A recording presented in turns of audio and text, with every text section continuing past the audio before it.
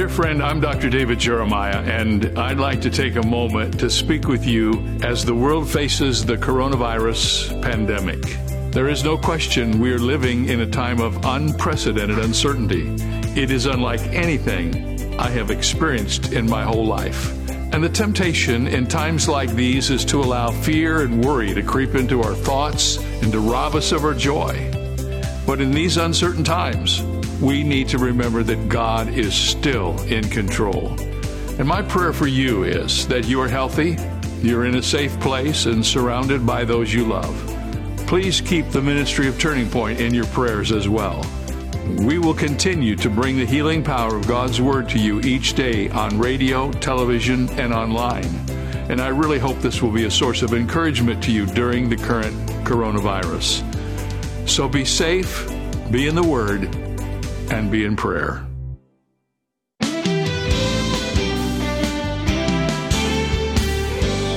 When trouble starts brewing, do you start worrying?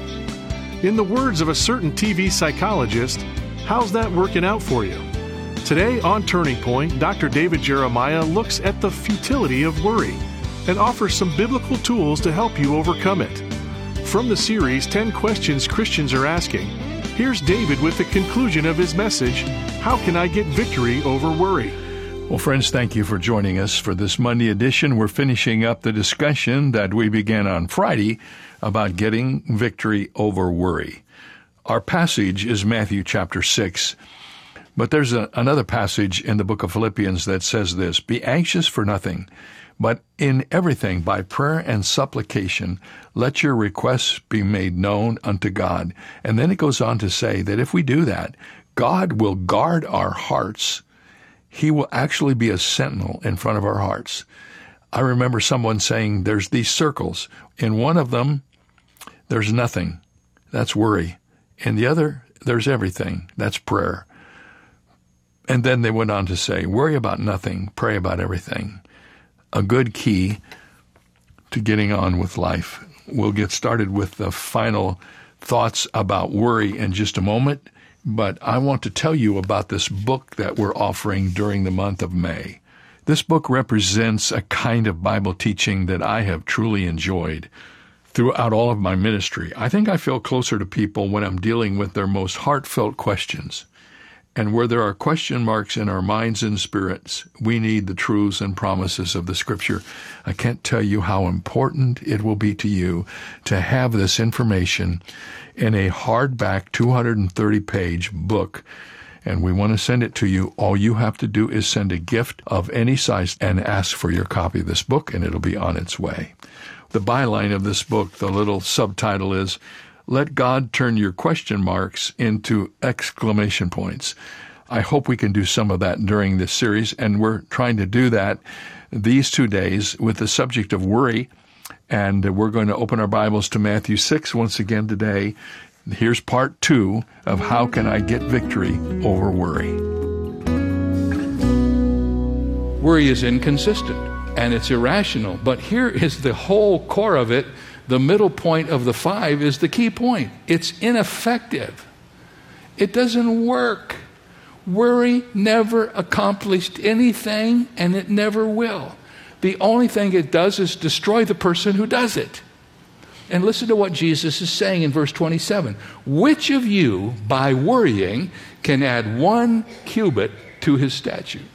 What Jesus is saying, why are you doing something that doesn't work? A cubit was 18 inches. He's saying you can't worry yourself into being 18 inches taller than you are. I'd be over 7 foot by now. And some scholars believe he's not even talking about the span of 18. He's talking about the length of life. He's saying, which of you can add 1 day or 1 hour or 1 minute to your life by worrying?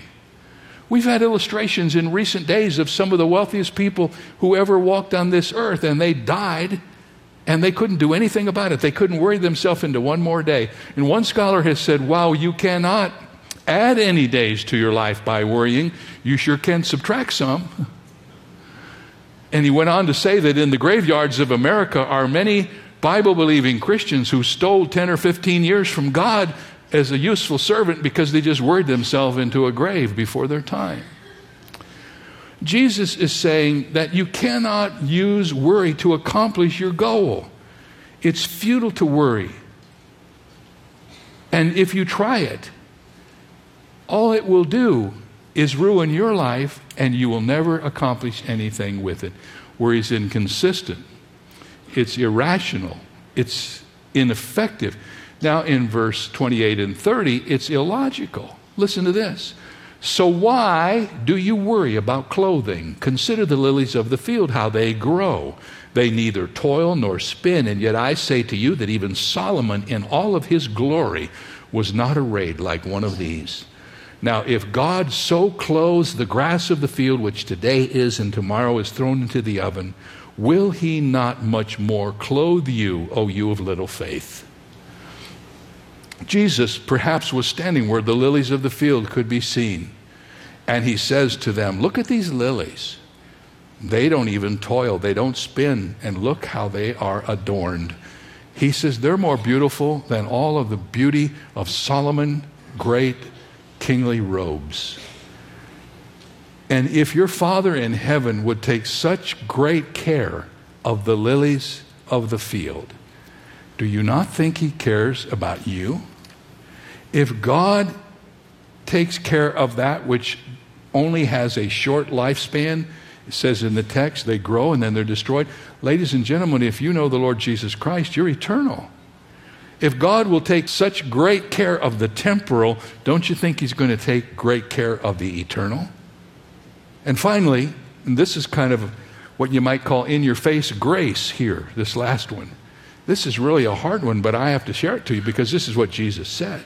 Worry is irresponsible. Therefore, do not worry, saying, what shall we eat, or what shall we drink, or what shall we wear? For after all these things the Gentiles seek. But your heavenly Father knows you need all these things.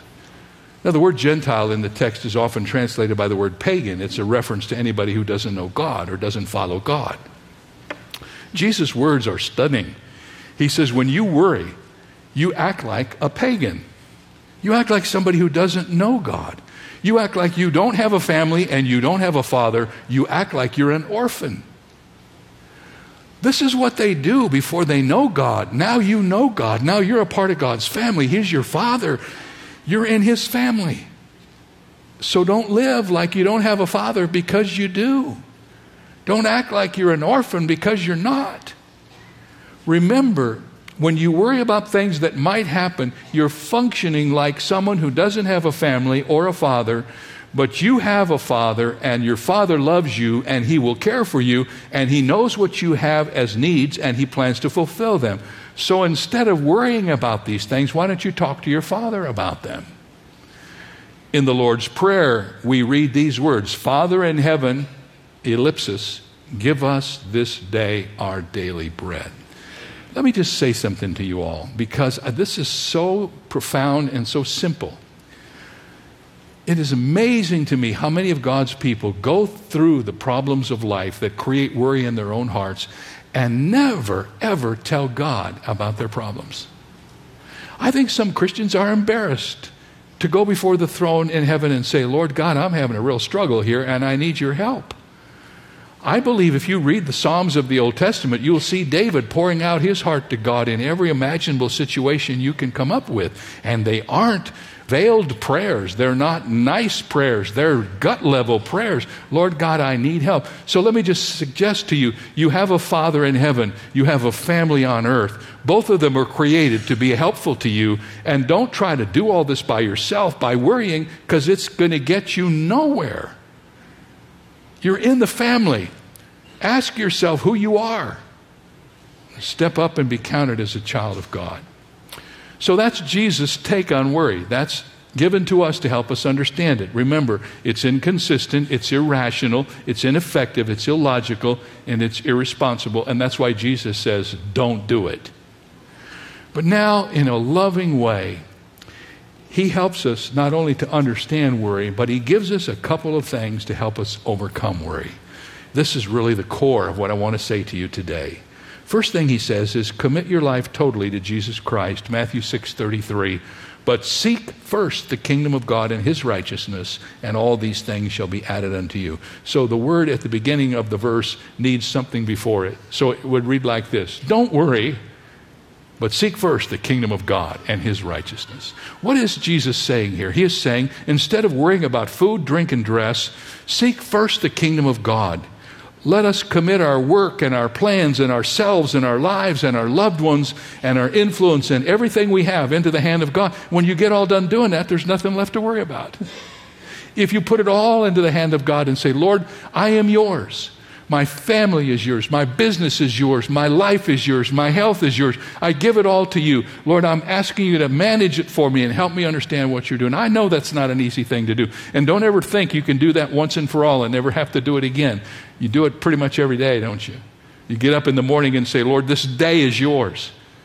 My children are yours. My wife is yours. My ministry is yours. My health is yours. And you give it to God. But you see, if you give it to God, you can't keep reaching in and taking it back. You give it to God and say, I'm going to trust you with it. And the next thing you know, you're worrying about it. What you've done is taken it back from God. No, Jesus is absolutely right. He says, commit your way to the Lord. Give him everything and trust him with it. I remember hearing about a businessman who's going through some rough times in his business. And he was a worrier. And he was keeping up at night. He was getting ulcers. And he wasn't going to make it if something didn't happen. It was just burning him out. One day he walked into his office at work, and as he walked in, something hit him. He saw his desk, and behind the desk, the big chair that he sat in during the day. And he paused in front of that desk, and he said, Lord God, you sit in that chair. You be the CEO of this company. You call the shots today. I'm giving it all to you. And he visualized in his mind the Lord Jesus Christ sitting at the chair of the CEO in his company. In essence, that's what we all have to do. Who is seated on the throne of your life? It's either you or God. If it's you, you're going to worry a lot. But if you can learn how, over the long haul, to put your life in the hands of Almighty God, that's the first step. That's the long view. Now, Jesus is going to add to that what we might call the short view.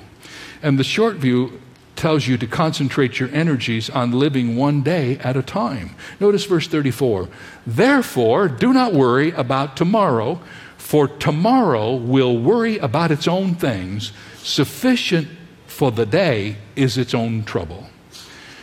Every day we have in life is going to come with some adversity, some things designed that will make us anxious. So in order to avoid being overwhelmed, Jesus says we need to teach ourselves how to live in day-tight compartments.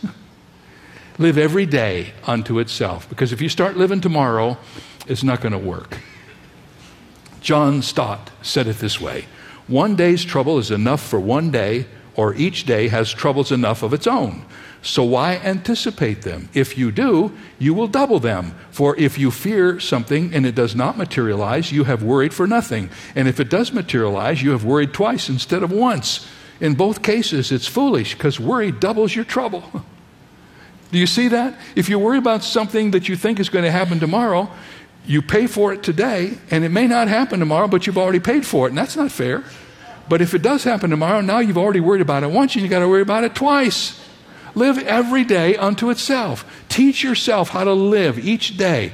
And you know, all of us have to do that. I do that. I get up sometimes at the beginning of a week and I see what's before me and I think in my heart, Lord God, how am I ever going to do this? And I'm reminded, I don't have to do this week. I just have to do today. And he has never failed me, ever, to strengthen me to do what I needed to do for this day. It's when you start thinking about weeks instead of days that you get yourself into trouble. Jesus said, sufficient unto the day is the trouble. Every day has its own trouble. So deal with the trouble of today. Don't worry about it yesterday, and don't worry about tomorrow today. Deal with every day, one day at a time. You say, well, Pastor, that's hard. It's true. But Jesus wouldn't tell us to do it if we couldn't do it. Well, you say, what does it mean to worry about other things than the things that happen today? Well, do you know some people I know, they dwell on all their tomorrows. They worry about everything that happened yesterday. There's a powerful verse in the scripture in the Old Testament that I've sort of claimed as a verse for me. And here's what it says. Deuteronomy 33:25. As your days, so shall your strength be. Now, there's probably some other ways to interpret that, but here's what I get from that. As your days, so your strength will be. I often think, how am I going to do this thing that's tomorrow? But I've come to realize I don't have to worry about the strength I need for tomorrow because I'm living today. When I get to tomorrow, as my days, so will my strength be. God doesn't give us life months and weeks at a time. He's organized life around a 24-hour period. Some of it's supposed to be for resting, and the rest of it for living. And we're to live our days in those 24-hour compartments as much as possible. That's what we're to do. This is a wonderful muscular reminder to all of us that each day has its own need and its own supply. Mark Twain once said, I am an old man and I've known a great many troubles and most of them never happened. At the close of World War II, the Allies were gathering all the hungry, homeless war orphans and bringing them into war camps, providing sufficient clothing and food. And the little tykes couldn't sleep at night, and they couldn't figure it out. And they finally realized that they were afraid they would wake up tomorrow and there wouldn't be any food because they'd been hungry for so long. One of the doctors came up with an idea of placing in the hand of each child, before he got into bed, a slice of fresh bread and tell each child you couldn't eat it until tomorrow. And the effect was electrifying. They slept soundly. They had been concerned about where the next meal was coming from, and they had known hunger so much. Now at last they could go to sleep without concern. They had a crust of bread in their hands that would be there for them tomorrow. Likewise, our Good Shepherd has made provision for our tomorrows. He loves his flock. He knows where the water is. He knows where the bread is. He knows where the shelter is. And you can trust him for tomorrow. So don't dwell on your tomorrows. And don't dwell on your yesterdays. Oh, how many people ruin their lives with a faulty yesterday. When you look over your shoulders and you begin to dwell on the yesterdays of your life, you will usually settle down on one of three things. You will worry about your sins that you committed, which is crazy because God's already promised that if you ask him to forgive you, he puts them as far as the east is from the west and removes your transgressions from you. Psalm 103, verse 12. The Bible says he buries them in the deepest sea, puts a sign up outside that says no fishing here. So don't worry about yesterday's sins if they're forgiven. And don't worry about yesterday's successes. I know a lot of people who've had a great deal of success in the past, and it isn't being replicated in the present, so they worry about yesterday's successes. Don't do that. Your successes in the past don't help you now. They just are a good model for you. You never heard a football coach walk into a team that's just won 7 games in a row and say, I want us to spend some time today concentrating on all the success we've had these first 7 games. Nobody cares about your yesterday's successes. They want to know, what are you going to do today? God doesn't give us a promise that he will deal with yesterday's successes. That's yesterday. This is today. Live today. And then some people never get over yesterday's sorrows. And I say this delicately, but I want to say it. I know a woman in the church where I was in Fort Wayne who mourned for her husband for 7.5 years. Every time you were with her, all she talked about was her dead husband. Well, I think you should mourn your husband. I think if you lose your husband, there's a proper time to mourn him in sorrow. I'm not trying to be indelicate about this. But Almighty God left you on this earth not to be a sorrower. He left you on this earth to serve him, and you need to do what you do to mourn the loss of a loved one, however that is, and then draw a line in the sand and say, it's time for me to get on with my life and serve God because he left me here for a purpose. I promise you that's what your spouse would want you to do. So you can't live in yesterday's sorrows. You can't live in yesterday's successes, and you can't live in yesterday's sins. You got to live today in this day. I have a little thing that I wrote down I keep close at hand. I know I've shared this with you before, but it's worth repeating. One would-be worrier pictured it this way. I was regretting the past and fearing the future, and suddenly my Lord was speaking. My name is I Am. He paused, and I waited.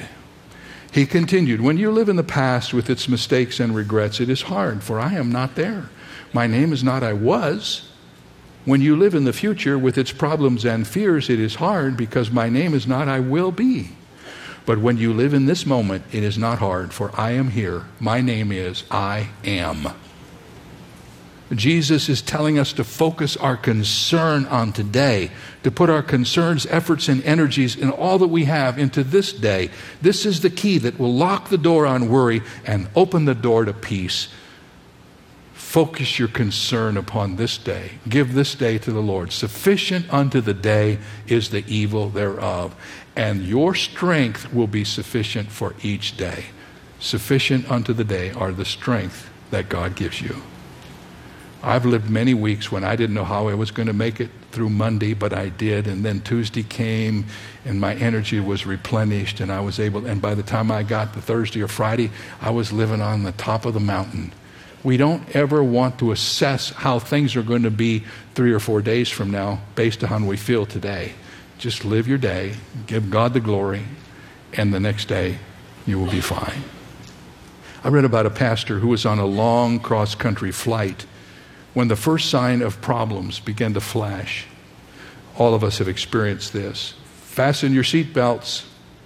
Then a few seconds later, a calm voice said, we won't be serving the beverages at this time. We're expecting a little turbulence. Be sure your seatbelts are fastened. And then the storm broke. Cracks of thunder could be heard even above the roar of the engines. Lightning lit up the darkening skies, and within moments the plane was like a cork being tossed around on a heavenly ocean. One moment the airplane was lifted up on the currents, and the next moment it dropped as if it was going to crash to the earth. The pastor confessed that he shared the worry and fear of those around him. He said, I looked around the plane, I saw that a lot of passengers were upset, some were crying, many were praying. He said, then I saw a little girl. She had tucked her feet beneath her as she sat on her seat, and she was reading a book.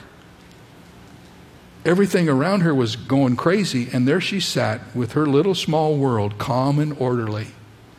Sometimes she would close her eyes, and then she would read again, and then she would straighten her legs, but worry and fear weren't in her at all.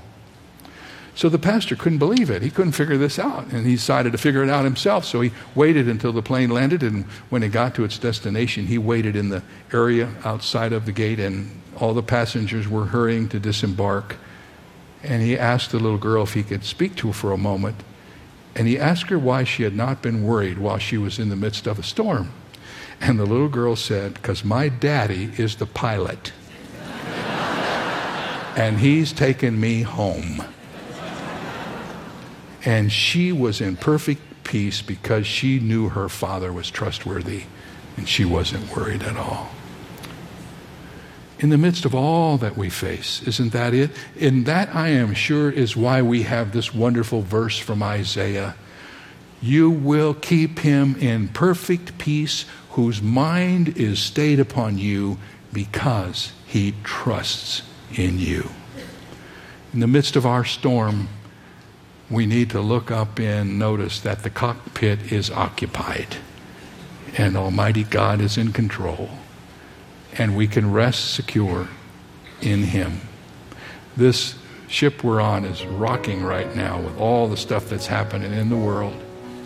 But we can learn to have that quiet peace that the little girl had if we'll put our trust in the Lord. Amen. Amen. I hope you will do that. And maybe you should just right now take a moment and give your worries to the Lord. Say, Lord, I'm tired of worrying. I'm going to turn this over to you. I'm going to trust you to take care of me and give me the wisdom I need to live life. I think there are a lot of folks who are at that spot right now because of COVID and all the other things that are happening in our world. And I want you to know you can't out-trust God. No matter how much trust you put in him, you will never be disappointed. He is the same yesterday, today, and forever, and he's there for you and for me as well. Well, tomorrow we're going to talk about how can I find forgiveness? Here's one of the questions that plagues people. how to be forgiven for something they've done to someone else, for something they feel they've done to God. Where do you find forgiveness as a Christian? I'll show you the key passage. We'll talk about the dynamics of it right here tomorrow on this program. In the meantime, if you haven't already ordered the book, 10 Questions Christians Are Asking, here's the way you do that. You just send a gift of any size. We don't want anybody not to be able to get this book because they can't afford it, so we don't put a price on it. We trust those of you who have resources to do your best and send a generous gift, and by doing that, you enable us to make this available to everyone. So when you send your gift, simply ask for the book, 10 Questions Christians Are Asking, and this book will be on its way to you before you know it. You'll have everything we've talked about and will talk about in this series, and there's a study guide between every chapter, at the end of every chapter. It's just a great resource, and we're thankful for the privilege of making it available to you. See you tomorrow. The message you just heard originated from Shadow Mountain Community Church and Senior Pastor Dr. David Jeremiah. How has your life been impacted by this ministry? Let us know by writing to Turning Point for God of Canada, P.O. Box 18098, Delta, BC, V4L2M4. Visit our website at davidjeremiah.ca/radio or call 800-946-4300. Ask for your copy of David's book, 10 Questions Christians Are Asking, and learn to live with greater confidence. It's yours for a gift of any amount. You can also download the free Turning Point mobile app for your favorite smart devices, or search in your app store for the keywords Turning Point Ministries. Visit davidjeremiah.ca/radio for details. This is David Michael Jeremiah. Join us tomorrow as we continue the series 10 Questions Christians Are Asking here on Turning Point.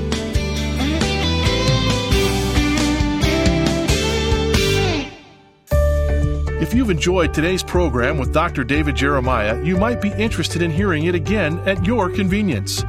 Stay connected to Turning Point by visiting our website at davidjeremiah.ca or by downloading our free Canadian mobile app. The app can be found by searching for Turning Point Canada on your smart device app store. Create an account and order digital resources from today's program with easy one-click checkout at davidjeremiah.ca. Take the young ones in your life on an unforgettable journey that will get them excited about the Word of God with Airship Genesis Legendary Bible Adventures from Turning Point. Tune in to our monthly audio adventures and join the Genesis Exploration Squad as they travel back in time to experience the stories of the Bible firsthand and discover life-changing lessons. Also available is the Airship Genesis Kids Study Bible, packed with the biblical content specifically written for kids, from trusted Bible teacher Dr. David Jeremiah. You can also download our Airship Genesis mobile game on your favorite smart device and play as your favorite characters in this puzzle adventure game as the squad experiences the life of Jesus firsthand. Just go to your app store and type the keywords Airship Genesis. For more details or to order a copy of the Airship Genesis Kids Study Bible, visit our website at airshipgenesis.com/Bible. That's airshipgenesis.com/Bible.